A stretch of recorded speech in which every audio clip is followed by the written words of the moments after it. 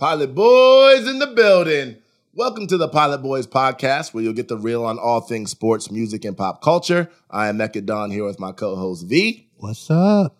Today is December 19th, 2019. Thank you guys for tuning in. I know you could be anywhere in the world, but you're here with us. On today's show, we will talk the bizarre Tekashi 6ix9ine case and get weigh-in from criminal lawyer Dimitri Dubé on sentencing and judicial discretion. We are also blessed to be joined by prominent NFL insider Jason Canfora to talk Browns, Baker Mayfield, Lamar Jackson, and more, and we'll try to pry some insider information from him. We'll give a fantasy football update, and we'll talk about talk with our resident college football insider Zach Smith about coaching, turnover, and more. Let's get into it. Let's go. Where the Pilot Boys at?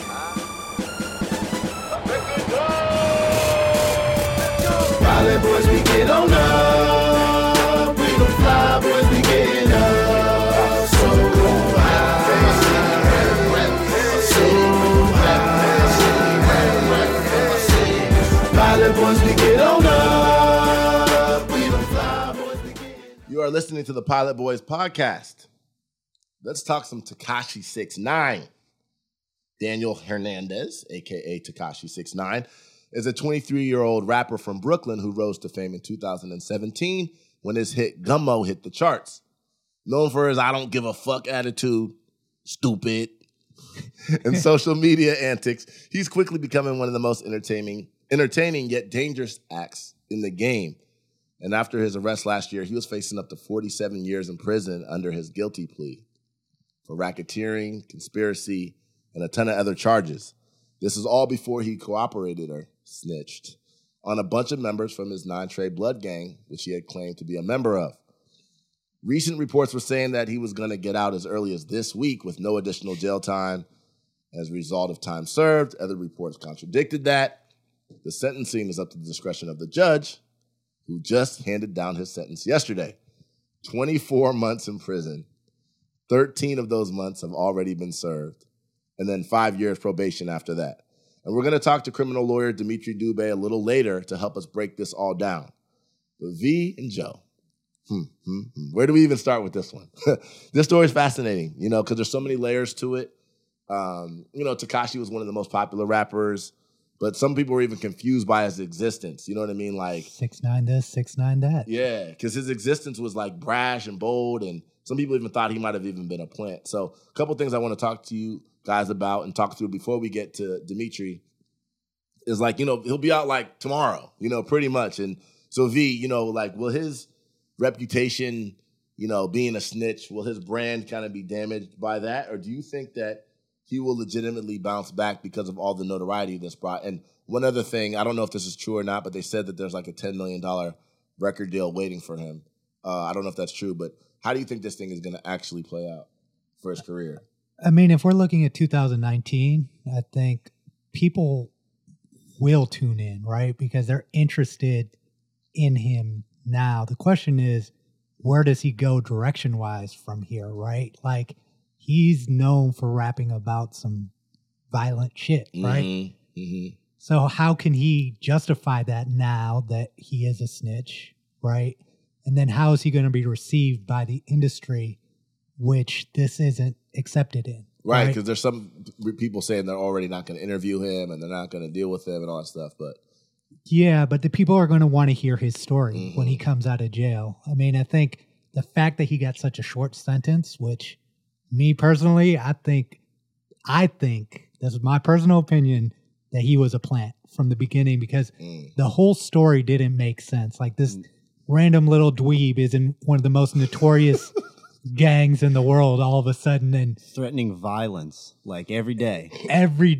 Like, who does that? Insinuating violence on Instagram, on social media. So it's like when you look at the sentence and you say he was facing 47 years and he gets 23 months, it's like, okay, well, I don't know, something's fishy here. Right.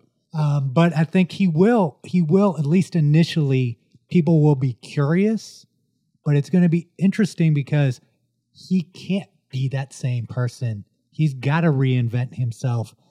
And I don't know if he can, because I know his music before he reinvented himself as a gangster was not selling. Yeah, Right. well, here's a question I got for you. If he is a plant, the short sentencing, doesn't it give him the perfect opportunity to do the redemption story? If he is a plant, which would be crazy. Like as a Christian rapper or something. Yeah, exactly. That's my theory going forward. I think he is who he is, kind of. You know what I mean? It's going to be hard for him to change. And I think that in a lot of ways, I have to imagine he's thinking, ha, stupid. I beat the system again. He has to be thinking that. Like, fuck these dudes from 9 Trey. That's what he's thinking. I don't care about them. They didn't care about me. And now I'm about to be out and free. And I'm going to have security around me just like I did before. And I'm going to go back and talk about the same things that I did before. And what's interesting is it seems like this generation, and maybe I'm wrong, and not even just this generation, kind of just society now, doesn't really care about authenticity the way that they used to care about it before. What's your thought on that, Joe? Well, yeah, I mean, that's exactly what I'm thinking. Like, okay, the judge provided multiple examples to him in which he threatened people. It's on video, putting money on Chief Keef's head. Mm-hmm. They let off shots in the Barclays Center. That's bringing a lot of violence to a community. And then not to mention acting as a front for a gang who was selling like heroin and guns and performing like hits. Mm-hmm. Like, what does that tell people going forward that like media and entertainment is like, what's that allow for? Like, it's just like puzzling to me because he can say all these things and like pretty much cause a federal trial, and in a year and a half he's going to come out again, and then like what happens there? It's for the money he made doing this, a year and a half. It's like a lot of people would make that trade off. Give me 2 years for $10 million. Yeah, I might do that.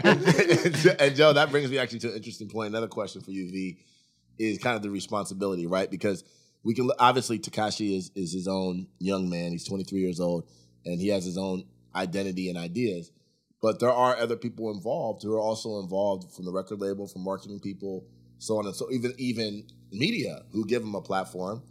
And I guess my question to you is, what is the responsibility of the the record label or the people who are promoting him or even media when it comes to his brand and promoting his brand and kind of moving forward? What is their responsibility here? Or is it just capitalism? Let's get as much money as we can. As long as we're not doing anything illegal, it's fine.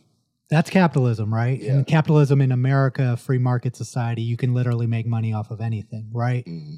But I do think that there is a responsibility factor here that needs to be considered, right? It's like, it's like, what do you do in a situation where by promoting an artist who promotes violence is happening in society, right? Right. This is if you really look at the Tekashi 6ix9ine story, the artist that he had the most beef was Trippie Redd. He was signed to the same record label. So the thing is, it's like everybody's got accountability here, right? The 9 Trey guys are going to jail for whatever length of time Tekashi's in jail. He's going to jail. But the record label isn't giving back any of the money that they made, and they're not facing any of the consequences. And this goes back decades in hip-hop, right, where the industry creates these narratives. A lot of these guys aren't even really gangsters. Mm-hmm. And they create these narratives, and they don't care about the consequences that it's having on young guys. And personally, I don't agree that 18 is a time where everybody is prepared. That's the first time you go out into adulthood. So when somebody throws a bunch of money at you, whether it's $5,000 or $100,000, and they say, hey, you just have to do this and you can make money. Most 20-year-olds don't have a bunch of money in their bank account. Mm-hmm. It's like, obviously he's going to do it, right? A lot of kids at that age would make that trade-off for fame, fortune, and success. Yeah. So there is an accountability. Like we say with the NCAA, there is a responsibility that these record labels and adults should be held to because, like Joe said earlier, there are real consequences. People could have died at the Barclays Center. Kids, I see a story every day about a rapper getting shot, and you can't say that these lyrics and words don't have an influence, but it's not on the kids only. It's on the record labels who are promoting this more than the kid, in my opinion. And one thing to point out, I've watched Tekashi 6ix9ine from the moment he got on Instagram and started just hollering like the way he was. Mm-hmm. And all that said to me was, this is someone telling this kid that your hits come from Instagram. Your money comes from Instagram. The things that you're saying are coming from Instagram. And that is the label. Like, they exploited him because he would just say anything. Yeah. And they move away with no consequence. Nothing. Right? Yeah. That's the sad part about it. Again, it doesn't absolve him of responsibility, and I don't think either one of you guys is saying that. But it does raise an interesting point on exploitation, capitalism. What are responsibilities? Is the responsibility just to make your money? Or is there a moral obligation? Is there a bigger responsibility? And then there's also obviously kind of the criminal side and the legal side of this thing too, which I think is very interesting. And when we get back from break, we will talk to Dimitri Dubé, who is a criminal lawyer who's dealt with many cases of this nature, who's been practicing for the last 16 years, and he's going to give us color on what this thing means from a legal perspective. Stay tuned. You guys don't want to miss that. Stupid. Thanks for listening to the Pilot Boys podcast.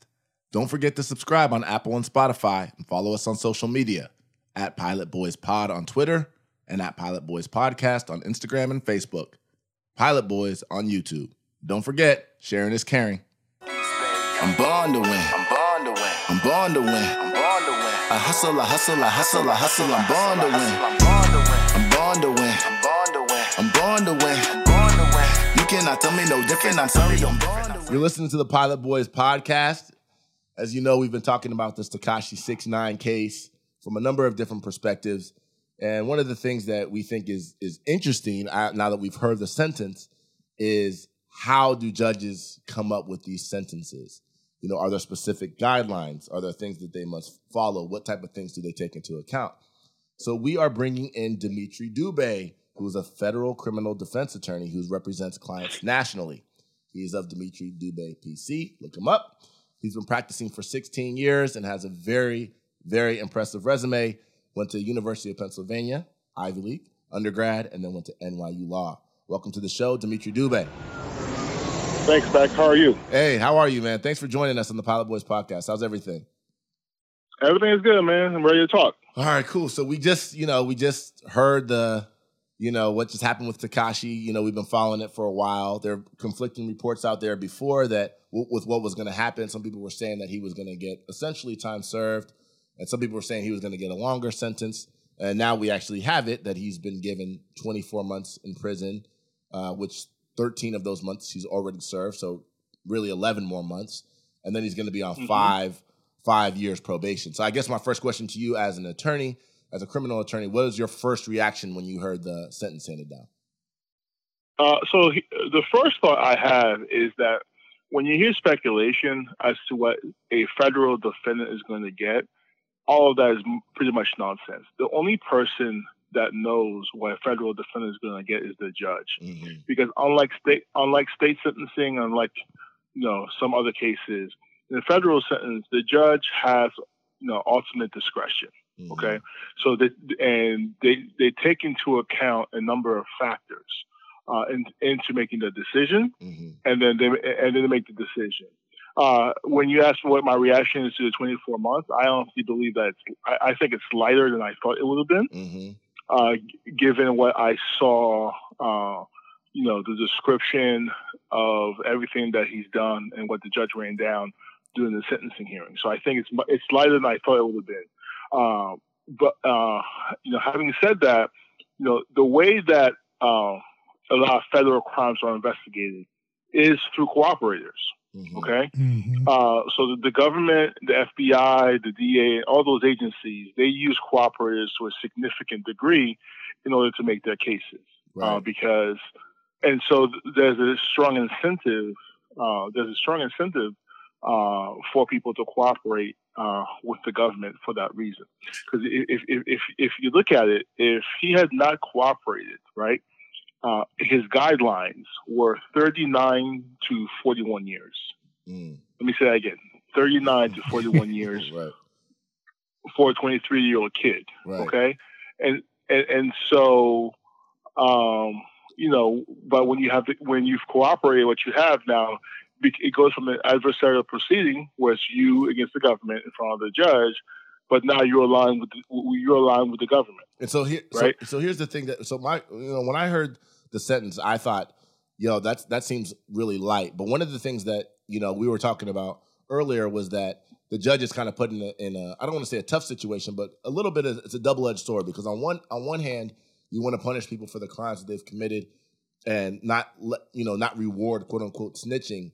But on the other hand, like, and this is part of what you're touching on, is you also want to encourage people to cooperate, because you could bring down much bigger operations that way. And so my question, so what factors do they look at when they determine the sentence? Well, I cut you off a little bit because I wanted to correct something you said. Okay. Because you said, on one hand, they want not to reward snitching. That's absolutely incorrect. Okay. I think the way that federal judges and prosecutors think, remember, a lot of these judges were prosecutors themselves prior to becoming judges, right? Mm-hmm. Is they want to reward cooperating. Okay. Mm-hmm. Because again, that's how you make bigger cases. That's how you take down the top echelons of a criminal organization. It's flowing upwards. Okay. Right. So what the streets may think, what we may think, or what other people may think, is the reward structure is actually opposite. Right. Right. So I guess. So yeah. Okay. So let me correct myself. I wasn't saying they don't want to reward snitching. What I meant was that, this is a guy who participated in a lot of crimes, and so you don't want to just let him off because he's snitching. Is the point that I was trying to make. I kind of misspoke. Right. But at the same time, you also have to get information from the informants. But one of the things that everyone's been curious about is what are the things that the judge actually looks at, and how much discretion does the judge actually have in these type of situations? Okay. So let me explain federal sentencing and the way that the process goes for your listeners. In the federal court, this is different from the state court, but in the federal court, the primary way that people are sentenced is through the guidelines. There's United States sentencing guidelines in which points are given for different characteristics of a particular offense. Okay.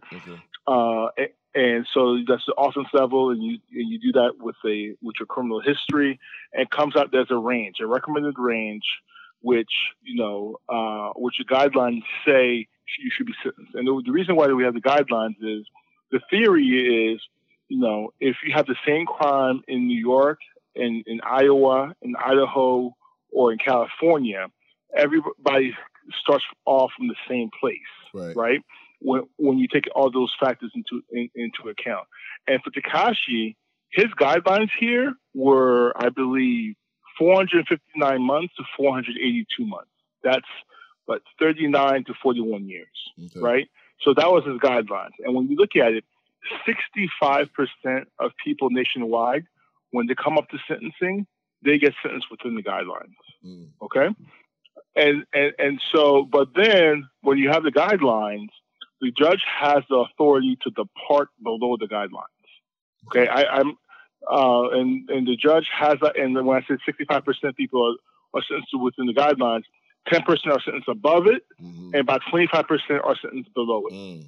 But one of the main factors of that 25%, one of the main sources of reasons why people get sentenced below the guidelines is cooperation. Okay. So it's actually written within the guidelines to give credit for if you provide the government with substantial assistance to an existing or future prosecution. And so, and typically, what I would say, most people, right? Most people who cooperate, they typically get between half and 1/3 of the guideline sentence. Tekashi got much lower than that. Right, way lower. Right. Yeah. But I think the reasons for that is several. Number one, and the judge mentioned it too, and his lawyers did a really good job of mentioning this, is he is now the face of snitching, as the streets call it. of cooperating. Yeah. And so that's a great danger to himself, right? That's a great danger to his family, and he knew that would be the case. And so the degree of harm that you subjecting yourself to is an important factor, I think, where the judge gave him a lot of credit as a result. Okay. Yeah. So I think that's a very significant factor. Number two, I think he showed a fair bit of remorse. Okay. In what he had to say to the judge today and what he wrote to the judge prior to sentencing. Yeah. And the third thing is, the bigger cases you give them, the more credit you get. Okay. So I think one of the significant things I don't think many people know, there's a case I was recently indicted of a police officer who was running, I guess, heroin for the train line, or 9 tray, however you say it, blood group, right? We can tell you're a lawyer, bro. Right. You ain't been in these streets. Right. Well, so that's a very big case. He helped them get a conviction. When you went and you testify at a trial, in public where everybody knows, you get a big break for that. So I think, all the reasons are why the judge, departed as far down as he did. Like I told you, I think prior to sentencing, I thought he was going to get between 5 and 7 years. The over under in Vegas was 5.5. Yeah. Right. So that's what that's what I thought he would get. But I think he got an extra credit. And the other thing too is he's very young. Yeah. Okay. And that actually brings me to something real quick. Now, so I know you've dealt with a number of cases and actually many cases like this. And now that he has, been given this sentence, what actually happens now? What's the process? I mean, obviously he has to go to jail for the next 11 months and then he's on probation. But what does that look like? Is he going to get protection from the government? Is he going to be in solitary confinement in jail because they realize he's a high profile person? What is his next phase going to look like? And if you can just color that whole process, because I think he said that he's going to decline witness protection. Are there still protection measures in place for someone like this, even if he declines witness protection? So a couple of things. So the next step is right now he's probably in custody of U.S. Marshals, right? Which is what happens when you're in pretrial. The next step for him will be to go to BOP custody, the Bureau of Prisons. And that's where he's going to serve the next 13 months. And the last 6 months of which usually are served in the halfway house. And so he's like getting 6 months basically. This is crazy.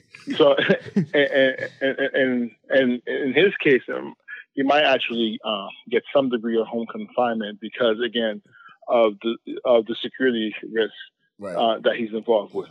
Right after that, he'll be in supervised release. Where he has abide by a certain number of conditions, like staying off drugs. He'll be routinely, basically probation. He'll be on probation for the next 5 years. Whatever that encompasses, and there'll be specific things to him that the judge will order based on his history. Okay. So that'll be the next step. In terms of protection, right?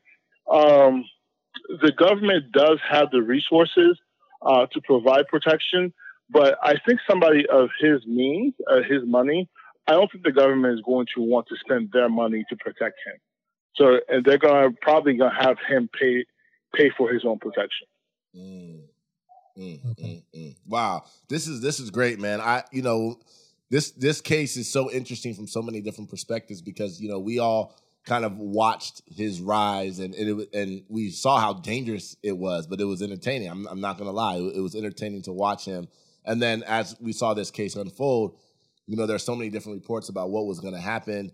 There are even people wondering whether or not he was a plant. There's all kinds of different and things. The level of criminal enterprise he actually was involved in. This wasn't just some rinky-dink thing that he was involved in. Yeah. So I guess the last question I'll ask you, and then we'll get you out of here on this, is do you think that, and maybe this is a silly question, but I'm going to ask it anyway.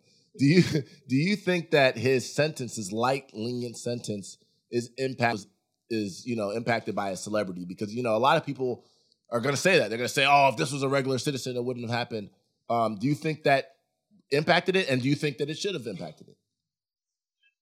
Yes, I do think it impacted it, and yes, I think it should have. For two reasons. The first reason, again, is like I alluded to earlier.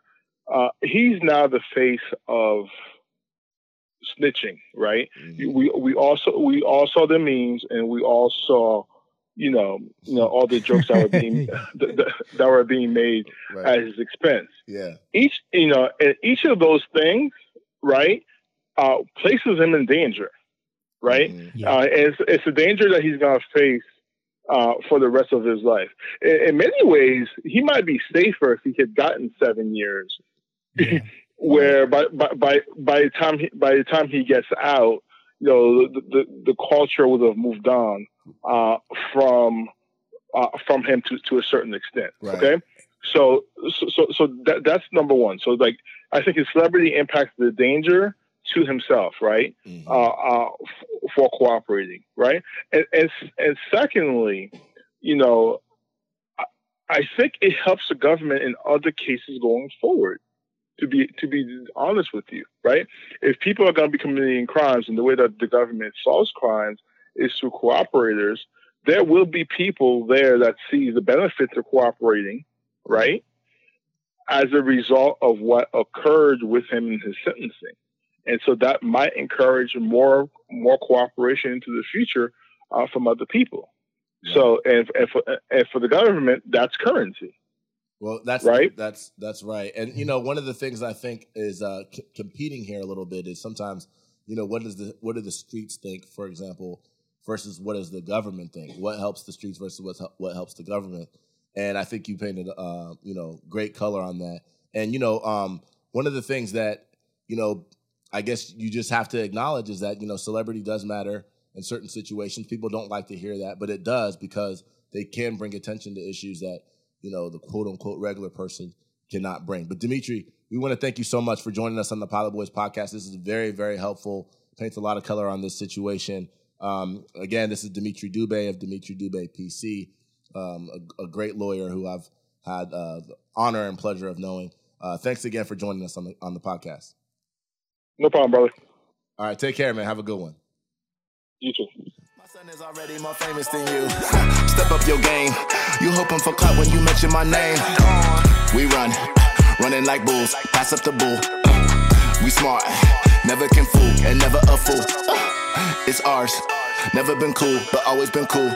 You'll never be me. You'll never be me. I'll never be you. I'm born to win. I'm born to win. I hustle, I'm born to win. Listen to the Pilot Boys podcast. A couple quick news and notes. Josh Gordon has been suspended again indefinitely from the NFL. That's just sad, man. I love that.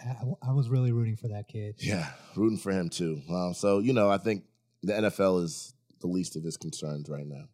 Also, I lost my fantasy football matchup in the semis. See what happens when you talk that shit.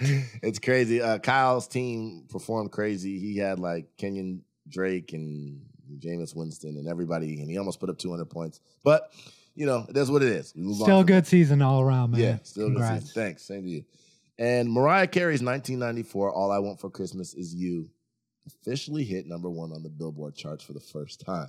It's amazing that finally just happened. I know, right? Yeah, I know. It's not like she needs it, but right. One more hit from Mariah.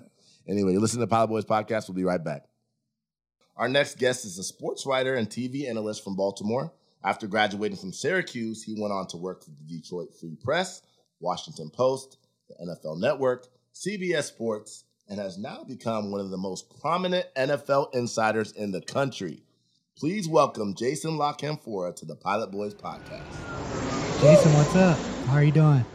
I'm doing well. How are you guys? Great. Thanks a lot for coming on. I know we met a couple years ago at the NFL Combine, and yes, we've kept in touch and had some great conversations. So when we started this podcast, I was like, we got to get Jason on. I'm glad. Thanks for thinking of me. My pleasure. Definitely.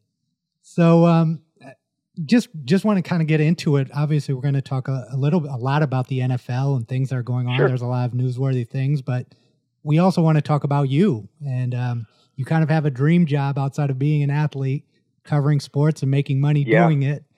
You know, if you could just tell us a little bit about your story, how you got here, and Sure. Yeah, I mean, I knew, you know, from a very early age that I loved sports. I loved to follow sports. I loved to wake up in the morning and get the newspaper or go down to, you know, the 7-Eleven and buy a Washington Post and get a USA Today also. And, you know, checking out the baseball box scores. And, you know, this is, you know, we're talking late 70s, early 80s. So way before, you know, the internet, you know, a different time. Technologically speaking, we didn't even have cable TV in Baltimore City until I was junior or senior in high school. Oh, wow. So, you know, but I always knew that I loved sports, loved the old Baltimore Colts, loved soccer, loved baseball, you know, liked basketball on and off at various times. Didn't really love it as much as other sports. Was a huge hockey fan as a kid.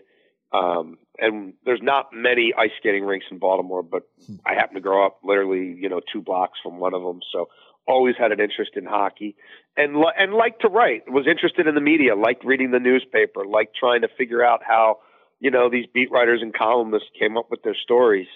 So, you know, I kind of knew early on that I wasn't going to be a professional athlete, you know, and at times I thought about, you know, being a PR guy, you know, or working for a professional sports franchise, which honestly is something I do think I would still like to do at some point in my life, like to live and die with that team. You know what I mean? To feel the wins and the losses. Like I think it would be really cool. Like a GM type role? No. I don't fancy myself having that kind of knowledge. I mean, I whatever, you know, like I don't know, working for a team and just being a liaison between marketing and communications and football ops or baseball ops or whatever. Like, you know, I would love to work for the Orioles and, you know, when I get older, you know, like when I don't know, you know, not anytime soon, but, you know, maybe work in the press box and do, you know what I mean? Do like menial stuff. Right. Just because I like being around the ballpark, but also be involved in, you know, some ideas they have and pitching ideas to the community or helping players come up with community service ideas, you know, just trying to be an all-around resource. But anyway, you know, I knew I wanted to be involved in sports. I wasn't going to play sports. I did enjoy writing. As a kid, I thought I wanted to be a play-by-play guy. Like there were numerous times where I would watch a game, you know, I would try to get my hands on some game notes or something like that or some stats. Again, it was hard to do before the internet. You know, try to find a roster somewhere and then try to call the game off TV or, you know, so I had a passion for that as well. But the older I got, the more I enjoyed writing and the more I enjoyed having time to sit back and tell a story that nobody else maybe could tell or in a way that nobody else could do it. So yeah, you know, wrote a lot, you know, for the school paper and stuff like that in high school. Same thing in college. You went to Syracuse, right? Yeah, I went to Syracuse, famous. and originally I was a broadcast journalism major, and by my sophomore year, I'd switched to newspapers. You know, and stuck with that, and you know, covered student government, covered, you know, race relations, covered a bunch of stuff outside of sports, but also covered Syracuse sports, and really covered more than anything else minor league hockey. A ton of AHL hockey, and yeah. So, you know, I don't know how deep you need me to, you know, you want me to go or how yeah, I mean, I think but that's good. Like one thing that we want to have happen on this podcast is the why of why you're where you're at. And I think a lot of young people who want to get in a career want to hear the story, right? So, well, I would just say real quick, be your own advocate. Mm-hmm. If you want to get into the sports media, read as much as you can. Think about why you like certain writers or you like certain things, and then don't be afraid to replicate it. Don't be afraid to reach out to people. Don't be afraid to ask, can I get a credential for this? Can I get a credential for that? Right. You know, when I was in college, a lot of my weekends, I was driving from Syracuse to Adirondack, or Syracuse to Providence, or Syracuse to Cornwall, Ontario, or Syracuse to Rochester, because there was somebody who would let me freelance that game. Like if whatever.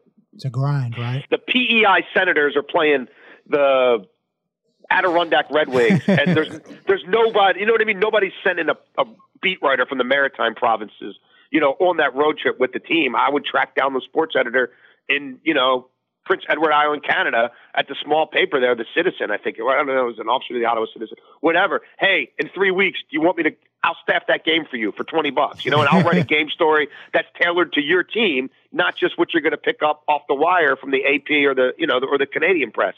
So that's where I honed my chops, like bringing home as much pizza as I could from the press box, trying to fill my bag with it to bring back to my dorm, and trekking around covering minor league hockey games. And that's when I learned to write on deadline. That's when I learned to network with people, because a lot of the low level scouts who were sitting next to me at these games, who I got to know 10 years later when I'm covering the NHL, or 8 years later, some of them were GMs or assistant GMs. You know what I mean? And I knew these dudes when we were both slappy. So, it taught me a lot. And no assignment's too small. Right. And the worst thing anybody can say to you is no, but it can't hurt to ask. Right. Yeah. Now getting to where you're at now, right? Where you're an NFL insider, you're known as that. Take us into what that job means. Obviously, it's a tough job, right? You have to build the trust of these organizations and the trust of people to tell their secrets to you before anyone else. There's only a handful of people out there of your stature. Just take us a little bit into that and how you have gotten to where you've gotten there. It's a weird little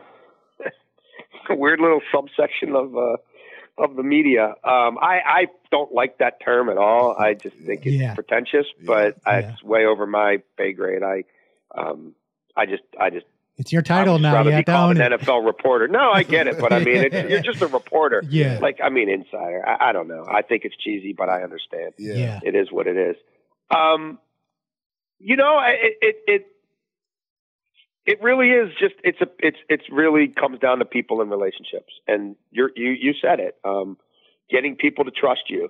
And it's also a big part of it is building up your own BS detector and figuring out, why is this person telling me this? And am I getting 50% of the truth, 75% of the truth, 90% of the truth, 10% of the truth?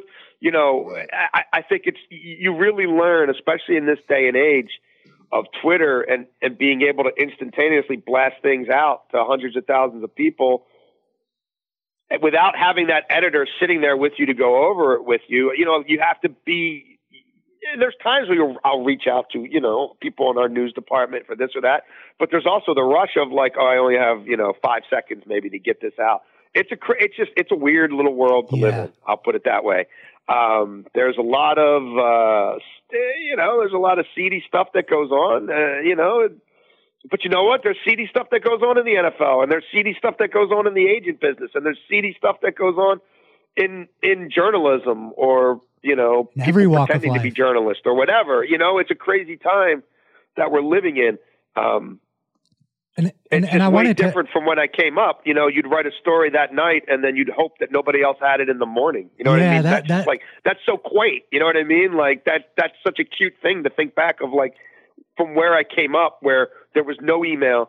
There was no internet. We filed stories on what we called a Radio Shack Tandy word processor, where you would take what were called couplers, and you would take a rotary phone and put the phone in the couplers and have all this coding to try to connect with the computers at the crazy. Newspaper. And that's how you would send your stories. And sometimes it might take, depending on the line, like 10 minutes to send an 8-paragraph story. Wow. And like to go from that to now the instantaneous reach of Twitter. It's crazy. It's almost. I almost feel like my entire industry has changed 3 or 4 times since the mid '90s when I was coming up. So, and that's actually what I wanted to touch on, was that you've kind of seen both eras, right? And like, do you not having a filter and people being able to report anything and not kind of having to go through, and also no consequences. People being able to report stuff consistently that is just it's crazy. Totally wrong, and it's like it doesn't matter. It happens in a vacuum. Like it's a totally different dynamic than me sitting down and thinking about my earliest editors at the Baltimore Sun or the Detroit Free Press or the Washington Post. It's just it's dramatically different. It's almost like what's happened in the news side of things, where now there's alternative realities, right? Like if you're watching MSNBC or you're watching Fox, it's like you're living in two different countries. Yeah, I feel like it's happened in sports as well in a certain way where like just throw stuff against the wall. You know what I mean? Somebody will buy it. Like nobody will really censor you as long as people are tuning in and they're clicking on the stories. Just keep doing it. Well, let me ask Jason. Let me ask a question too, kind of about that, because that brings up an interesting point. When you're working, with or for a network, so to speak, or an entity, but you also have your own Twitter platform. Like, for example, you have 500,000 followers on Twitter. How does that work? Do you get to say what you want to say and it just be representative of you, or do you feel, or is there a bigger obligation that you have to? I have come to find out that there are guardrails. There are guardrails. Yes, I have frequently bumped up into them. Yeah. Not so much lately. Right. Knock wood. Right. But yeah, I've come to learn that it's more than just my platform and the role that I'm in. Gotcha. And I get it. I've come to understand it. There's give and take in any industry, in any job. And yeah, I can't just use it as my sort of personal bully pulpit. Yeah. Which I understand, but that's kind of the nature of the beast, because you see people who get who say things and then they get in trouble because people attribute it to their employer, and right. So it's kind of it's kind of a touchy line right there. Yeah, it is, and you wear a lot of different hats. I mean, I also write columns for CBSSports.com and go on CBS HQ to talk about those columns. And a lot of times there's strong opinions. Now they're reported based opinions. It's not me going off half cocked. You know what I mean? Right. I'm still wearing my reporter's hat, but we don't have that many NFL voices. It's me, it's Pete Prisco.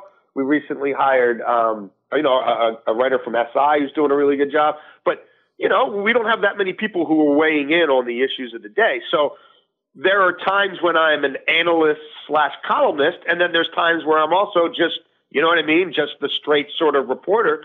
Give me the facts, and then there's times when you're right.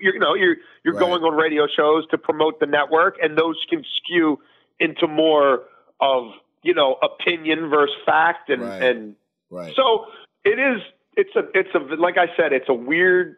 It's an era in the media that I never would have saw coming, 25 years ago when I started in it. It's in a lot of ways, it's great. I mean, I like the fact that any person can be a journalist in a moment, and they find something out, and right. The fact that people can blog, people can immediately create and start cultivating their own voice through the internet, through blogs, through podcasts. The accessibility of that, I think, is awesome. But as it pertains to the job I do, it's a 24/7 news cycle. There are no deadlines anymore, right. And it's a weird headspace at times to kind of think about. Right. So yeah, what we're really doing sometimes. Well, and that's the thing. Even I guess for all of us too, right? In this, we all kind of have to think about what other things are like. Even for me, like I realize I'm representing my family when I'm tweeting. Like, if I say certain right. things, it's like, oh, well, how's my dad going to feel about that? You know what I mean? So it's kind of that weird thing. But I do want to transition a little bit into some more substantive stuff, NFL related. Baker Mayfield. Let's talk some Baker Mayfield. Okay. So we did a poll on our Twitter account the other day about whether or not Baker Mayfield, essentially, was he overrated, or was he basically just a victim of, bad coaching and bad situation? And it was relatively split. I think a little bit more, maybe 57% in favor of him being overrated and 43% the other way. And I guess I just want to get your thoughts kind of on how you see that situation actually shaking out in Cleveland. Well, he's not going anywhere. He's the franchise. He's a made man. Don't nobody look twice at Baker. Like, he obviously feels empowered to say whatever he wants whenever he wants. And I'm fascinated to see what the Haslams do. I wrote a column today there was a period of a half season when the Cleveland Browns were a stable, professional-grade football operation. They actually strung wins together. Really? 6 months? That's a long time. They didn't beat themselves. Right. Not there was half a season, 8 weeks. You know what I mean? Yeah. Where there was one voice, where people were held accountable, where you couldn't blow off treatment, you couldn't show up late for the team plane, you couldn't break dress code and get away with it. You know what I mean? You couldn't pop off about the medical staff or whatever. There was a bad cop who was willing to be the bad cop, and people were held accountable. And they finished 5-2, and they took a Ravens team that won the division down to the final play in Week 17 in Baltimore in tough conditions.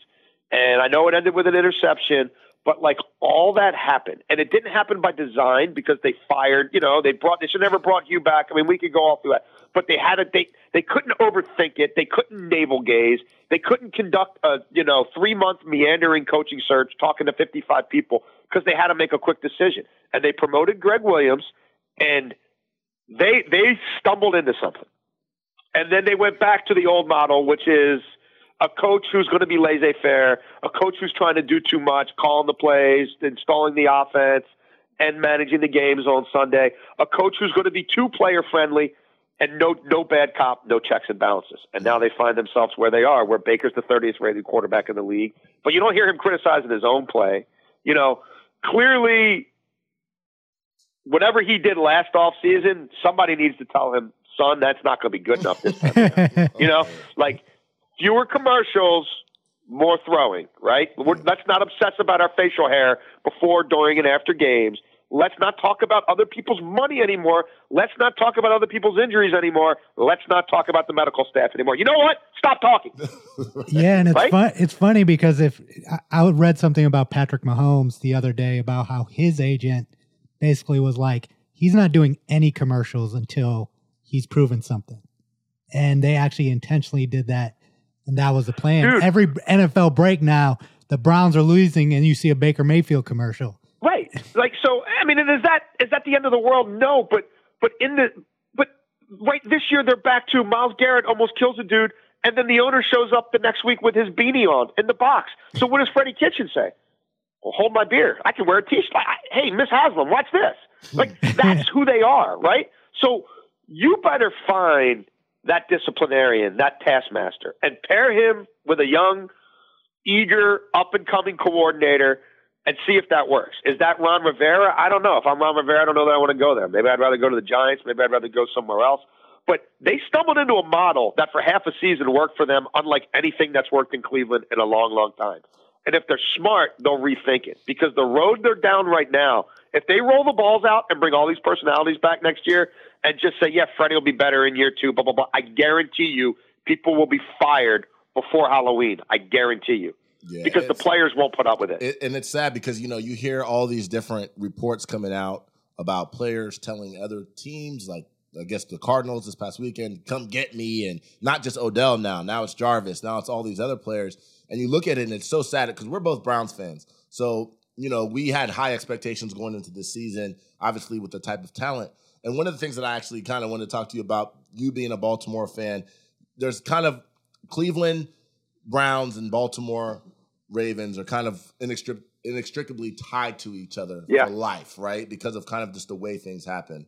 And but it looks as though, and as much as it pains me to say this, it looks as though those franchises, it doesn't look as though, it is this. Those franchises are headed in two totally different directions.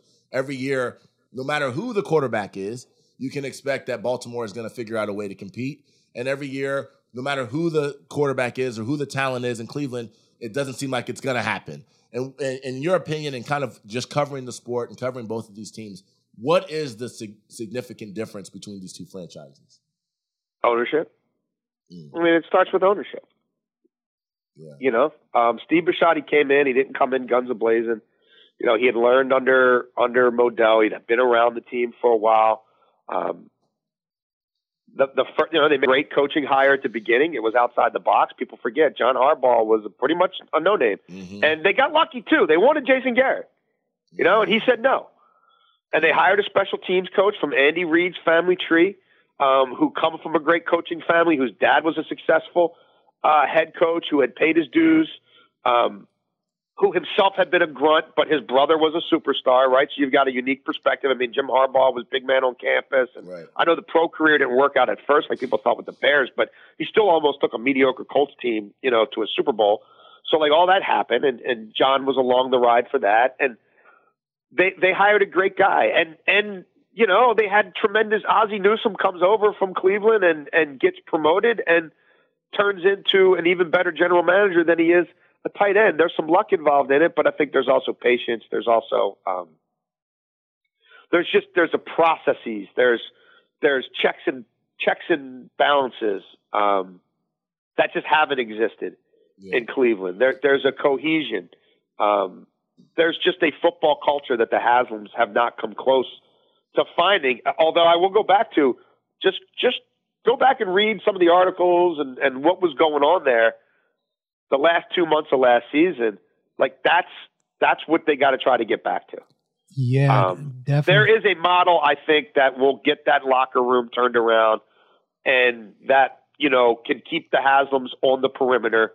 Now, it may come with some pushback. You know what I mean? Like, Greg Williams was not going to be a bowl of cherries for everybody. Right. He wasn't going to tell the owner what the owner wanted to hear. He was going to tell the owner what he really thinks. And he wasn't going to be a pushover, and he would have ideas about staff, but he cleaned that locker room up overnight. And guys played not for themselves, but for the team. There wasn't a ton of penalties. There wasn't all the stuff you saw going back to week 1 this year with the Tennessee game. It was the best players played their best, right? Yeah. He got the best out of the stars and the grunts because he held them all there. Because there's not 8 different, you get away with this and you got away with that. And you can get away with this, but you can't get away with that. I mean, it's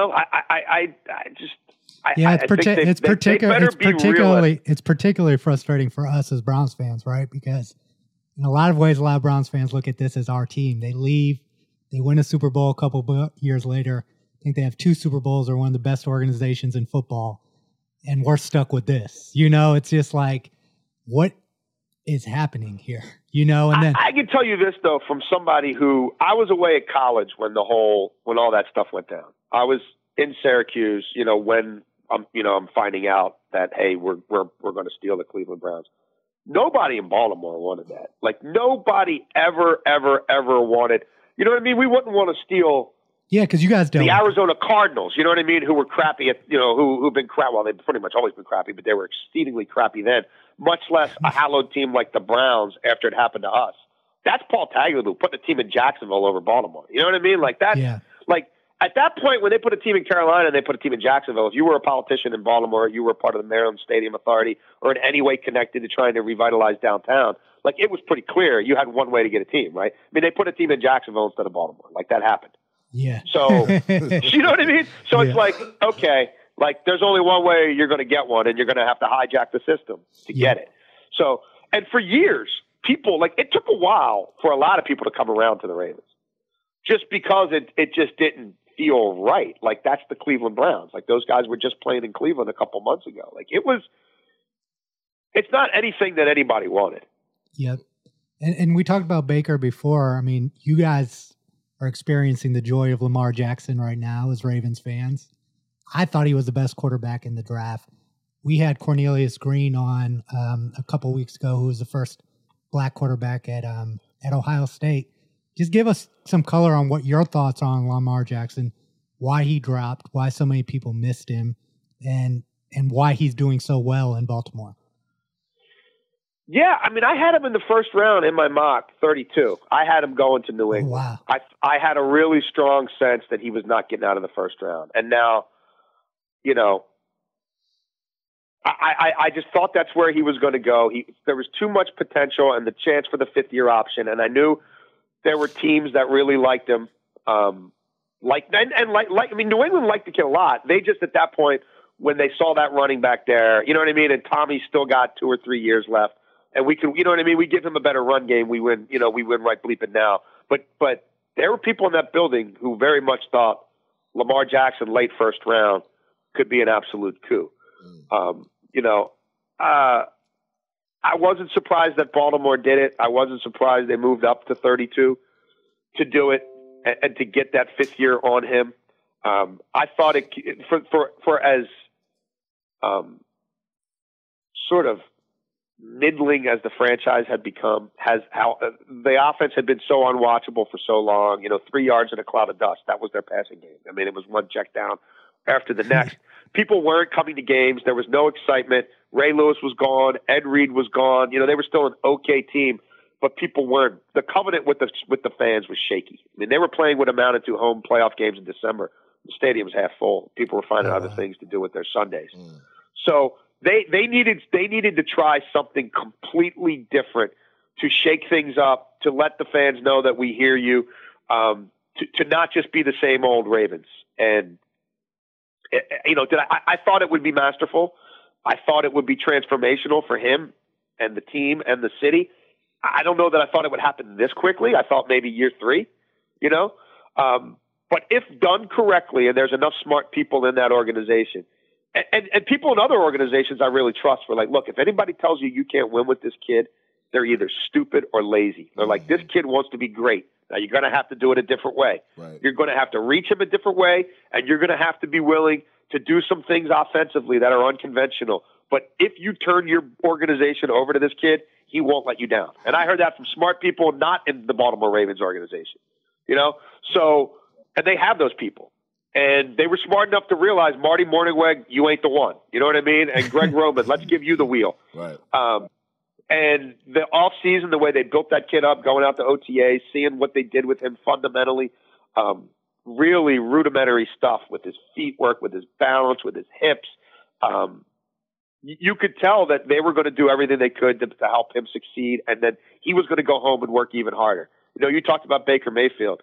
You turn on the TV in Baltimore, you see Justin Tucker on TV.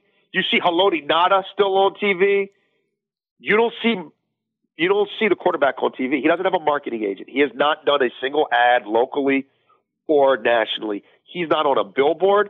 He's nowhere to be found. In fact, they're writing articles in the newspaper like, this is Smaltimore. Everybody knows everybody's dirt. Everybody knows everybody's business. You just do.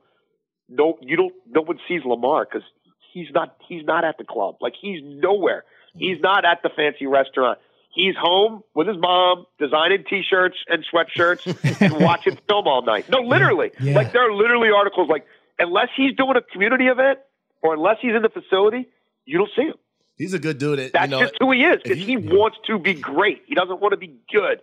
He wants to be great. And he knew his strengths and he knew his weaknesses, and he threw himself at his weaknesses. And remember, he got no snaps last year. He came in, they were 4-5, they were falling apart. He was sick that week. He had to go get IVs in the hospital. They hadn't really fully converted the offense over yet. Flacco had been getting all the starters reps since August. And he still came out and saved their season, saved people jobs, and got them to the playoffs. Yeah. Yep. One thing that if you saw him in college, I mean, it was apparent that he was special, and not just as a runner, which they tried to turn him, make him out to be, but he was a special kid, right, and a special leader. And yes. I think that's the thing that I think is the most impressive thing about him to me when I watch him. It's not just, he's a special talent on the field, but if you listen to his interviews, for example, he's humble, but he knows what he has, and he knows what his deficiencies may be, and he works hard at them.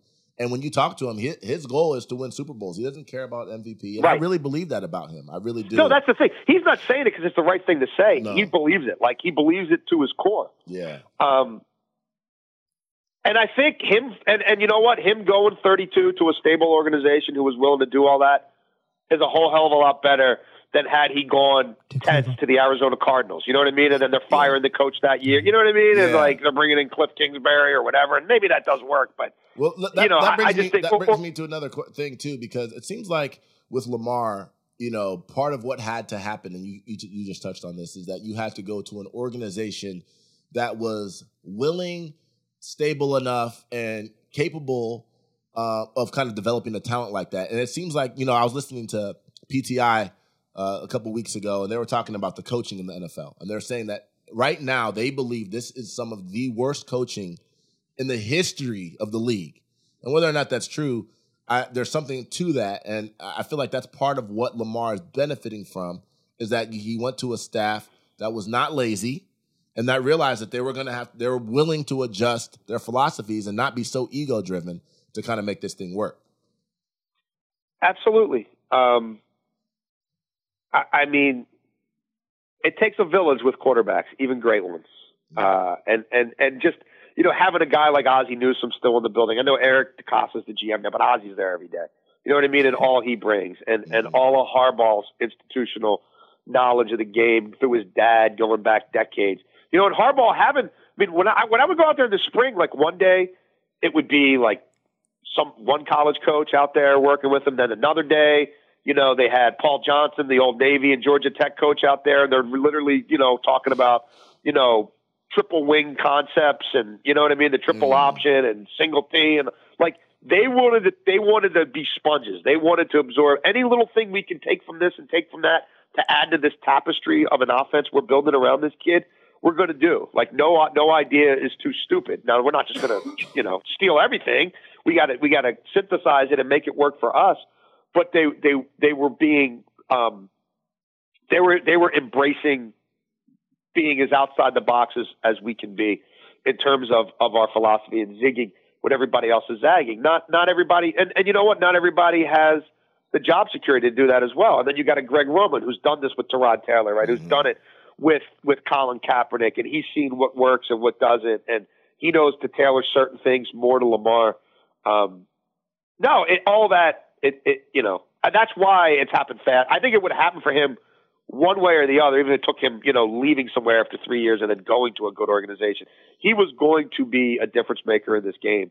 For him to be this much of a difference maker this quickly it's pretty astonishing. Yeah. So I wanted to switch gears a little bit to, we're obviously big Ohio State fans. V and I are both alums of Ohio State. Yep. And so one of the things that's been in the news a lot lately is Urban Meyer to the NFL. And I wanted to get kind of your thoughts on what you're hearing. How serious is it? There's Dallas, there's Washington, some are even saying the Browns. How serious of a thing do you think that is? Oh, I think he badly wants it. I think he'll take. I think he'd take the Redskins job. I think he'd take the Jaguars job. I think he'd take any job that was offered to him in the NFL. Really? I think he needs the action.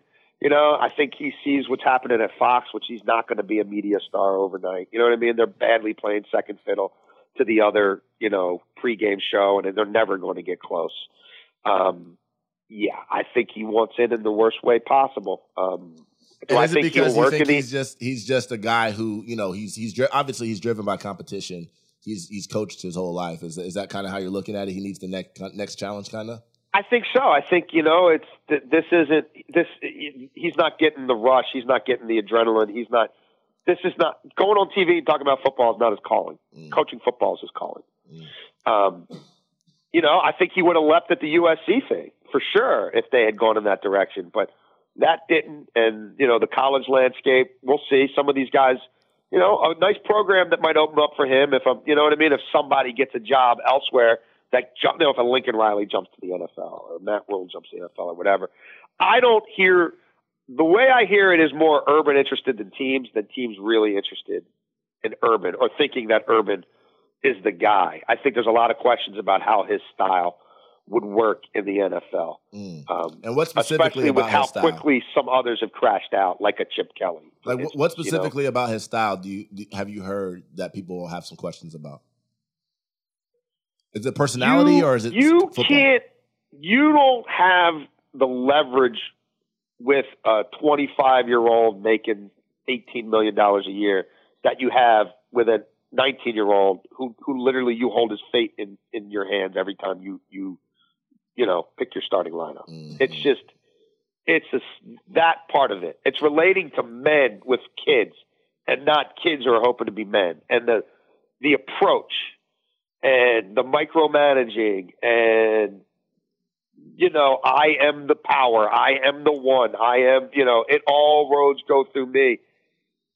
Like when you're Bill Belichick, yeah, that's different, but no one cares about what you did in college and the pros. You know what I mean? Like it's just a very different dynamic. And for many of the reasons that the Belichick clones have failed in the NFL, I think people are looking at him saying, I don't know.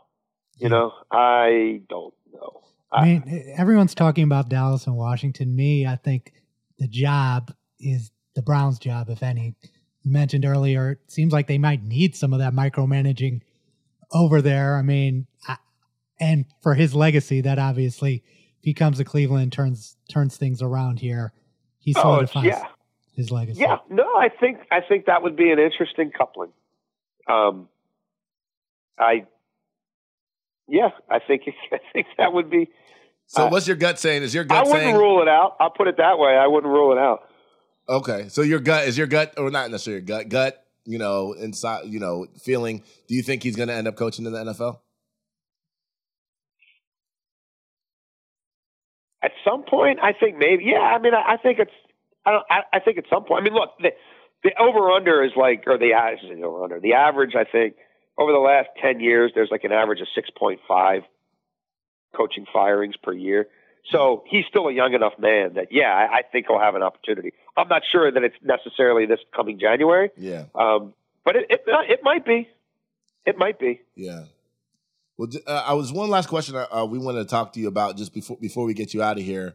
The Colin Kaepernick workout. There's obviously a ton of things you could talk about Kaepernick, but let's table some of those things and just talk about the workout itself and how it was set up. Whether or not it was real, whether or not it was a sham. There's a lot of different stories around it. And I'm very curious just your opinion on that whole thing and how that played out.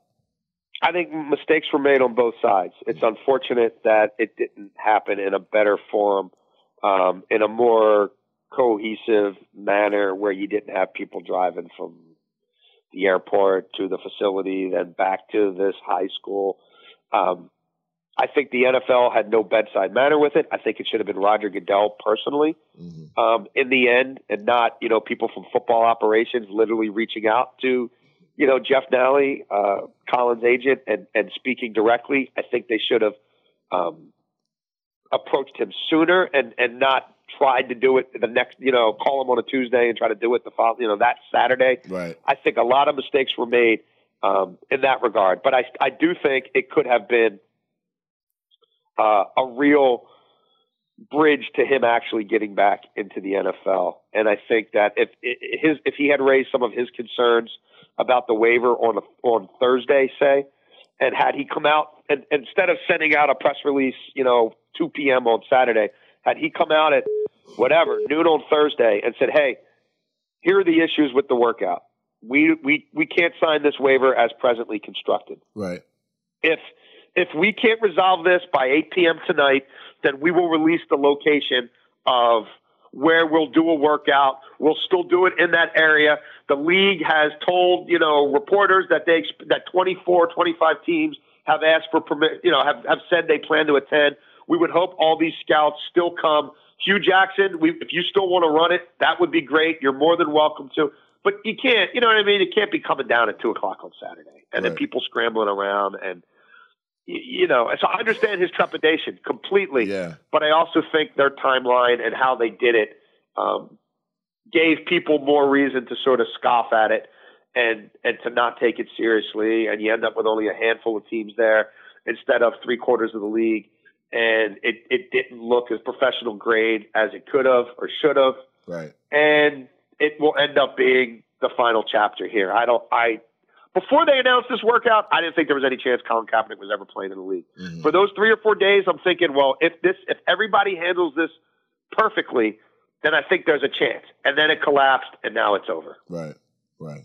Wow. Well, Jason, thank you so much for joining us on the Pilot Boys podcast. Your insight is amazing. We could talk to you all day, and hopefully you'll join us again one day. Everybody follow him at Jason Canfora on Twitter, and we'll talk to you soon, man. My pleasure. Thanks a lot, hope man. you guys have a great holiday season. Same to you, man. Have a good one. All right. Thanks, guys. Thanks. Love the Pilot Boys podcast? Support us on Patreon. Supporters can pledge as little as $1, and we have some cool perks on there. Check out www.patreon.com/Pilot Boys podcast. Show us some love today. You are listening to the Pilot Boys podcast. We are here with Coach Zach Smith, former Ohio State wide receivers coach, and now podcast host of Menace to Sports. Welcome to the show, Zach. Always a pleasure. What's up, Zach? Not much, man. Just hanging out. A little signing day. Yeah, a little snow on the ground, A too. little snow on the ground for signing day. Yeah, man. Yo, so thanks for joining the show. Always, your insight is always valuable to us. One of the things that, we've been looking into, we've been paying attention to kind of what's been going on in the landscape of college football.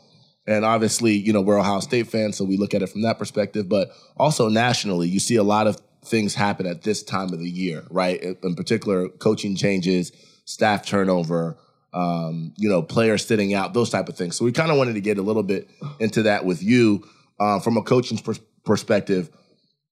First question I'll ask you is, how do coaching changes, what type of effects do they and can they have on a program, especially at this time of the season? I think that's a very complicated question because it can have a lot of negative impact and a lot of positive impact. And not even talking about replacing a coach that maybe didn't do a great job or didn't put out a product you want. Obviously, that could provide some spike in production the following year or in recruiting. But even I've seen where a great football coach, let's say, takes another job. And just the change aspect of a new person running the room can spike production. It's not even an improvement in a coach. It's just different. It's like the old psychological philosophy, like paint the walls. Like if you guys come into the studio and the walls are red instead of gray, just innately you're going to be more stimulated, and all of a sudden your production goes up a little bit. Why? Well, no fucking reason. It's just red now. Right. But it just changed. Right. Like there's no reason, and so you see that happen, and I've seen it happen a number of times, and so it's definitely a trying time for a player. You think about being a 19-year-old kid and you got recruited by a guy. He brought you in. That's your whole world, whole relationship. Right. And then all of a sudden he's gone. Yeah. And some new guy walks in and it's like, all right, who's this guy? Yeah. Like I was so comfortable with my situation that now there's a new guy. Right. And so it can go either way. It's a very fragile situation. So you've seen situations like for example, Coach Hafley, who's leaving now, going to being the head coach of Boston College, leaving Ohio State. But he said that, in his press conference that he's going to stay through the bowl game. He has a national championship to win. And then you've seen other situations in the past, if I'm not mistaken, like Brian Kelly, for example, when he left Cincinnati. I don't even think he coached the bowl game. He didn't. He left immediately. No, they played us at Florida. Right, okay. And got smoked. Yeah. And I used to, just a side story. Yeah. I used to have a debate with Tim Hinton, who's at Ohio State now, because he was on that staff, because they really felt like that was why they got smoked. And just the side story was that was the most loaded team outside of 2015 that I've ever seen. Wow. And Brian Kelly, they could have been 10 Brian Kellys. They would have got that ass whooped. so everyone's clear. Right. But yeah, you're right. It doesn't happen all the time. But go ahead with your question. Sorry. And I was just saying how I remember how the kids from Cincinnati, they were so hurt. Some of them were even crying at the betrayal that they felt. And I guess, so my question to you is, what obligation do you think the coaches do have in these particular situations? Obviously, they're in this because they want to advance and do what's best for them and best for their career. I don't think there's anything wrong with that. But at the same time, they also have, to a certain degree, committed to at least the team. Well, at least you would hope that they committed to the team for that season. What obligation do you think coaches have in that position? Yeah, I think if you're a genuine football coach and recruited these kids and have a relationship with them, I think you have an immense responsibility. I don't think a lot of coaches view it that way. So I think they kind of view it as that's their job, and they do a good job and they provide value for these kids. And then when it's time to do something that's best for their family, it's whatever's best for them. It becomes a very selfish mentality, which I don't agree with. I've never done. Yeah. Not that I had a lot of turnover or job changes. I think I had 4 in my entire career, but I think it's coach by coach. In my opinion, I think those coaches have the absolute most accountability, and they owe the most to their players. Yeah. Because if a coach is getting a promotion, it's not because he did anything. Right. It's because he got people to do something. And those people that he got to do that, they're the asset. They're the reason that you're moving on. So I think they're the first priority to me. Yeah. And that's not industry wide. That's just my opinion. And in the Brian Kelly situation, I think the reason the kids were so hurt is because he made promises to them that he didn't keep. And it seems like to get kids to come to a program, you have to they want to know that such and such is going to be my coach, right? So it's a difficult balance. Like when you're recruiting, do coaches do those questions come up from kids? Like, are you going to stay with the program? And how do coaches deal with those questions? Yeah, I mean, it's always political answers. And a lot of times you're going to say what you have to say. I think back to the Mike Weber situation coming out of high school. They had concerns that Stan Drayton was going to leave, didn't know what was going to happen. And I can tell you on the other side of it, Stan Drayton wasn't leaving. Yeah. And you talk about unfortunate timing that made him look like a liar. Right. Is like the day or two after signing day, the Green Bay Packers called him and it was like. Was it the Bears? Or the Bears. Yeah, the Bears called him. And it was like, I can't turn this down. And then he leaves 3 days after signing day and people were like, this dude lied his ass off. And I'm telling you from the other side, no, he didn't. Yeah. Like he was a good friend of mine. He really didn't. Yeah. So it's hard. It's like, how can you promise someone forever, ever, I won't do something? Right. I don't know what's going to happen. Like if the Patriots, people ask me, are you going to coach again? I'm like, no, absolutely not. Right. Well, if the Patriots call me tomorrow and offer me $8 million, I'm going to go coach. What are we talking about? Right. Like that's not going to happen. So how do you predict that? Yeah. And that one other thing too, and I guess this is slightly in the coach's defense, or not really in the defense, but just to paint the picture clearer. Especially at this time period, it seems as though if you do take a new job and you're now a head coach at another job for next season, it seems like this period of time is like a critical recruiting period of time. So how do you even balance that? You know, the decision, even if you say, I'm going to be noble and I'm going to stay and I'm going to stay through the bowl game, are you sacrificing potentially recruiting on the other end by not taking these 3 weeks or 4 weeks to actually go recruit for your other school? Yeah, I think you need to find a nice balance of compartmentalizing both jobs and spending time on both jobs, because you certainly can't neglect your new opportunity. You can't. Right. I think the other thing that people don't ever talk about is if you look at a study of a new coach, a new regime walks in the door, the success rate of that first class that they basically throw together in 2 weeks, it ends up, I look at the 2012 class at Ohio State, the 2005 class at Florida, those classes you end up with some absolute studs. But I'm talking like 3. Yeah. And there's like over 50% of them don't make it because it's such just a hodgepodge class where you're grabbing kids, taking kids that maybe you don't know a lot about because it's so rushed, and then you're reaching for kids because you need a linebacker, but the next year you're going to out recruit that linebacker. You know what I mean? So I think if coaches really, when they get a new opportunity, can just prioritize the kids they have to get and bank on that full recruiting cycle to get their first solid class, then they can have that time flexibility to give back to the program that they're, I guess, currently or previously at. Right. Yeah, the thing that bothers me is there's all kinds of rules in place for player transfers, right? I think there's again, knocking the NCAA, there's simple fixes here, right? Like you can't interview for jobs, or other programs can't interview a coach for a job until after the bowl games, right? Like, why don't you think that those type of rules are in place to prevent some of these issues? The biggest reason right now is whatever 2-3 years ago when they introduced this first signing day. I mean, this first signing day is this week.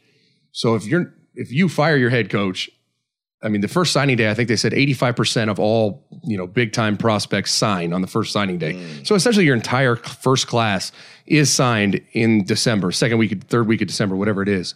And so you would really cripple a program by forcing that decision to happen after a bowl game when signing day already happened. So now that class is a complete mess. And I did have a question on that. When did this kind of early signing day thing start? Because growing up, I always remembered signing day being in February. Yeah, it was, I think 3 years ago was the first time. This is the third early signing day. I think my last year was the first year that it came about. And it was bizarre. And the first year was the most bizarre because no one knew what was going on. It's like, I don't know who's going to sign, who's not going to sign.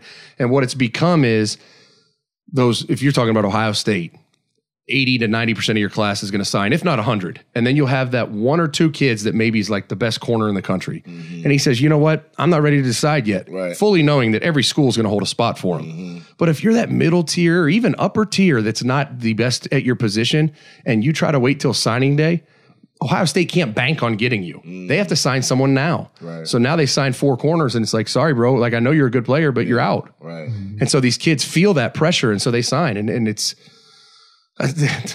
we could talk forever about why the NCAA does what they do. And I don't know that anyone knows because most of the time it's asinine, but it's definitely a complex situation that is not really the best for the players, to be honest. Yeah. It doesn't seem like it's best for anyone to have an early signing day during this time, December 18th, when coaches are preparing for bowl games and dealing with recruiting. It seems like those things can be fixed. And just want to talk a little bit more about this circus around recruiting now. You got ESPN covering it. I think a lot of it is obviously driven by the money, right? Again, Oh, yeah. this early signing day, if you wake up this morning, you open up Twitter or social media, you're seeing every news agency reporting who's signing where. It seems like, tell us a little bit about this circus and how it impacts you as a coach, recruiting a player who's high profile, and how it impacts the player itself, getting all this attention around a decision on where they're going to go to school. What's funny is, and I've never really thought about it, and it just kind of struck me, is it obviously has affected the kid, the recruit, right, the prospect. Because let's say 20 years ago, no one knew these kids. They knew them when they showed up on the field in the horseshoe. And furthermore, as a coach, nobody knew how good of a recruiter you were until they showed up on the field in the horseshoe. Right. It was like both were evaluated by how good is the kid. Right. And nowadays, even in coaching, and this is what I've never thought about, is coaches get heralded as this great recruiter before these kids ever play. Right. And it's like, oh, he signed 4 or 5 stars. Like, and then does anyone fast forward 3 years? It's like all 4 of those kids sucked. Right. Like, no, he's the best recruiter in the country. You know what I mean? So what it's done is it's created a media hype. And it's like anything else. It's like, well, he's the best recruiter. It's like, why? Because ESPN said so. Right. Oh, okay. Gotcha. Thank you for that info. So it's definitely changed the game completely, and it's ever changing. I mean, I see what's going on now, and the people I talk to in the industry is like it is a complete, shit show. So who's making the money here? Because I feel like anytime you see a circus of this magnitude, and you hear about things this constantly, and every media outlet, there's got to be money involved somewhere. Oh yeah. Where's the money? I feel like that's the question I'm always. You know what it is? It's in sports media people that are most of them are nerds. 24/7 Sports has built a platform on this rival. But you look at that. The guy who started 247 Sports started Rivals, sold it for like, I don't know what number. You could probably look it up. $500 million to Yahoo. Started 247 Sports, then started kicking Rivals' ass again. Now he's got money in the bank, a whole new, and it's like it's all this. Yeah. It's created a new sports media avenue where it's like all these nerds are making websites and doing interviews, and it's like, here we go. And it's crazy because I feel a little bit uncomfortable. Obviously I'm a big college sports fan, and obviously specifically Ohio State fan, and so I kind of care about recruiting to a certain degree, but I feel uncomfortable a little bit when I get too caught up into it. And I know about this kid who's, in 10th grade, who's, going to be in the 2023. It's like, I don't really want to get into it that much, but it's being stuffed in my face all the time. And like Zach said, we don't know how good these kids are just based on high school. It's about what happens to them when they come into the program. I've actually looked into this. Just because you're a 5-star doesn't mean you're going to the NFL, and it doesn't mean that you're going to pan out at the college level, right? No, and the only thing I will say about the rankings and recruiting services is because there's so much money involved, they have certainly improved. Mm-hmm. A great deal. Yeah. Whereas 10 years, I tell the story all the time. In 2000, I want to say 7 or 6, around then, a guy named Cam Newton comes to camp at Florida, is a 3-star tight end prospect no one's ever heard of, balls out in camp one day. Florida Urban offers him. He commits. The next day, everyone's like, he's got to be a 5-star. Like, he looked like this, and Urban said he was good. And, there was no evaluation. Right. It was just like, look at that guy. Right. Yeah, 5-star. Right. And now it's like there's at least, I would say, more educated people doing, and it's a better process. So it's better now than it ever has been, but it's still... Yeah. I want to jump back into one other thing too. We were talking earlier about like kind of the coach's obligation, especially if they have a new job and so on and so forth. But one thing that's we've started to see a lot more of especially in the recent years, is players deciding to sit out of bowl games, especially when they're not playing for a national championship or anything like that, and starting to prepare for the draft. And I wanted to get your thoughts on that, and what do you feel about that happening? Do you feel like it's a good thing? Do you feel like it's a bad thing? What do you think about it? The Bradley Roby effect is what it is. He's the first guy to ever do it. He did it against Clemson when they had Sammy Watkins and all those studs. And he was like, you know what? Kind of a meaningless bowl game. I want to go first round. I'm cool. Yeah. And then he just had like an injury no one knew about and didn't play. Right. But I see both sides. I really do. Yeah. We have created college football. The NCAA has created this CFP, right? This is all that matters to Alabama, to Ohio State, to Georgia. So if you don't make it to that, Yeah. It's like, nah, now I'm just your cash cow. Yeah. Now I'm just going to go play in the .com bowl game so that you can make $10 million. I could get hurt, and I've seen it. Yeah. Jalen Smith from Notre Dame played in the Fiesta Bowl Yep. against us Yeah. and lost millions. Yes. Yep. He said he was going to be a top 5 pick. He was going to be a top Yeah. 5. They were talking about Joey Bosa or Jalen Smith. Who's going to go first? Yeah. And he fell to the early second round Maybe or third. Might have been third. Whatever it was. Yeah, maybe second. And I think about that game is so wild because Zeke played, everyone played, and that kid and Jalen Smith played. Yeah. And when I saw that happen, I was like, for what? Yeah. Yep. Exactly. For what? For the Fiesta Bowl champion T-shirt? Right. Like, and so that I think Sony PlayStation sponsored it, Yeah. so they can sell 1 million more Sony PlayStations. Right. Exactly. Nah, but I see both sides. I also see that 2015 team, and you look at Zeke Elliott, Mike Thomas, all those kids. They were like, "No, we're playing." Like, Yeah. there was a bond with teammates. So I see both sides. Yeah. And when Denzel sat out, I made a comment about, I can't remember who the player was. It doesn't matter. I made a comment on social media about it, like how unbelievable, what a team player. And people immediately were like, oh, he's talking shit about Denzel Ward. I was like, Denzel Ward's one of my favorite players I've ever been around in a locker room. Right. No, I'm not. Yeah. Good for Denzel too. I'm happy for him. Yeah. It's just like, I see both sides, and I don't think anyone's wrong or anyone's right. I think I see both sides too. I mean, I obviously I'm probably more pro player when it comes to this thing because I look at it and I say, well, you know, especially in a game that's meaningless, that's been hyped up for no reason. These bowl games that used to even have more meaning, like the Rose Bowl and those games, they don't have the same type of meaning if they're not part of the CFP. Yeah. And so it's kind of like if I'm a prospect and I know that, you know, playing in this game runs a lot of risk of me getting injured and that can impact my future. It's like, okay, well, you know, why am I going to play? But then I also see the side of, well, you kind of signed up to do something and these are your brothers and your teammates and finish the thing out. So personally, I just kind of look at it and I just say, whatever decision they make, that it just is what it is. And they also have to deal with whatever backlash potentially comes from that as well. Yeah. Right. The thing that bothers me about it is the level of criticism that players get for doing stuff like that versus the criticism coaches get for just taking another job. Oh, when it's the coach, it's like he went for a better opportunity. That kind of overwhelms the conversation. When a player does it, it's he's selfish. He's this, he's that. And that's what bothers me about it more than what side of it I'm on per se. Yeah, I'm with you because it's the same conversation, right? You have a better opportunity in the future that you need to go prepare for. Yeah. What's the difference? Yeah. If I got the head coaching job at Boston College, or you're going to be a first round pick, we both have something coming up in the future, and this thing we have going on right now is not more important than that opportunity. Yeah. And make no mistake, if Ohio State was playing in the Sugar Bowl or some bowl game outside of the playoffs, Jeff Hafley would be gone. Right. Yep. So he's coming back for one reason, to win a national championship, and because that's the best publicity for Boston College, course. better than anything he's going to do in the next 2 years. That's so true. Yep. Yeah. If they win a national championship, that's like the best thing on his resume. What On his resume you by watch? far. You watch how many times in the playoffs they cut to him in the press box and say, "Jeff Hafley, Boston College new head coach." Yes. It'll be 10 times minimal. Yeah. And Hafley brings up is actually very interesting because Urban was notorious for requiring coaches to stay for 2 years.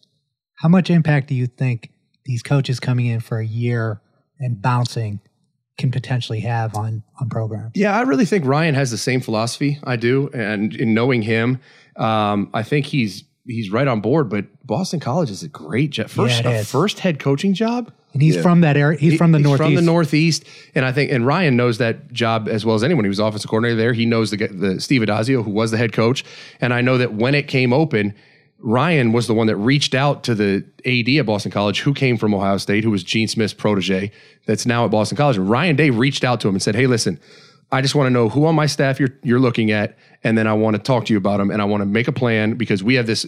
Ryan, you talk about handling it like a CEO. he's a G. He was like, "All right, timeout. I know what the fuck's about to happen. Right. Let me tell you who's going to run this shit. I am, motherfucker." He's handling everything like a G. He's like, "All right, you want to come talk to my guys? Fuck you. Here's when you're going to do it. You're going to do it on Thursday at 7. Got it? Not 6. You're going to do it at 7. And you know what? You're going to have Italian sandwiches because I said so." The rosy-cheeked assassin over there. I'm telling you. I want to get to one last thing before we get you out of here. Actually, Via just mentioned Urban, and we talked a little bit earlier in the show about this with Jason. I just want to get your thoughts on Urban Meyer going to the NFL and whether or not you think that's something that's realistic. Do you think it's just hype talk? Because obviously he's one of the most popular coaches out there. What do you think about that? I think it's kind of like when John Gruden was out of coaching. every year it was like, these 4 jobs are open. John Gruden's the number 1 candidate. Right. It's like, okay, come on, man. He's not taking that job. He's not taking. And then what happens eventually? Oh shit, he took the Raiders job like out of nowhere. Right. So I think it's very similar. I don't think They dropped him a bag though. They gave him like $100 million or something. Yeah. But I think that's where Urban is right now. I think he is not going to coach ever unless this Fox Big Noon, whatever they call it now, Big Noon kickoff thing maybe kind of fizzles. Yeah. Then I think he looks into it. But I don't think he'll do anything this year. I've heard all the I guess the rumors, and I just don't see a fit. I don't think he would come out of retirement to go coach the Browns or Redskins or anyone like that. I don't think he would want to bump heads with Jerry Jones in Dallas. I just think he's so comfortable with the competitive environment he's in on TV right now that it would have to be like, I got to take that one. Yeah. And I don't know what that is. Maybe the Patriots after Belichick or, something where it's like, you just have to. Right. If he took the Browns job and saved them and won, he would be like the all-time greatest coach of all time. Yeah, I mean, and don't think he doesn't think about that. You know what I mean? Like that, there is something to that. And being a Northeast Ohio guy, and I know he's turned down the Browns job at least once before, and I don't think he will. If you're asking, will he coach next year? No. My answer is no. Now, obviously, you can't predict anything, so who knows? Thanks, man. No, that was great. I think one of the things that, as Ohio State fans, we kind of follow this thing a little bit. Like we want to see what's Urban going to do next, Urban watch, it's interesting to us. And I think no matter what he does next, it's going to be interesting. If he coaches in the NFL, it'll be interesting because to me, I believe his style was more suited for younger guys, but maybe he would adjust his style if he got to the NFL. Well, he would have to. Yeah. The moral story is, and I personally, I don't think he can. It's just, that's kind of like his DNA. Yeah. We're not even talking about like, oh no, you have to not be a spread offense guy. Now you have to be more of an NFL offense. Like, no. Right. You're talking about like, wake up in the morning, look yourself in the mirror, and you have to be someone else. Yeah. Like, I don't see it happening. That's a hard thing. And he's got like you said, he's got a good gig going. Yeah, he does. Anyway, thanks so much, Zach. Thanks for joining us on the Pilot Boys podcast again. Your insight is always very valuable. Make sure you guys check him out. Follow him on social media at Coach Zach Smith on Twitter and Instagram. And go check out his podcast, Menace to Sports. It's available everywhere. It's one of the hottest sports podcasts out right now. Check it out. Check it out. Appreciate it, fellas. All right. Talk soon. That's all we have for today's show. Big thanks to our guests, Dimitri Dubé, Jason Canfora, and Zach Smith. Thanks to everybody for listening. Don't forget, sharing is caring. Subscribe to the Pilot Boys podcast on Apple, Spotify, Patreon, and YouTube. And please follow us on social media at Pilot Boys Pod on Twitter and at Pilot Boys Podcast on Instagram and Facebook. Always remember, be you. You is fly. Pilot Boys out!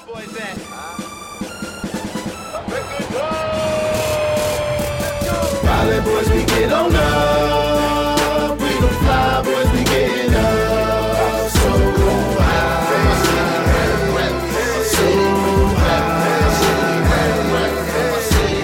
Pilot Boys, we get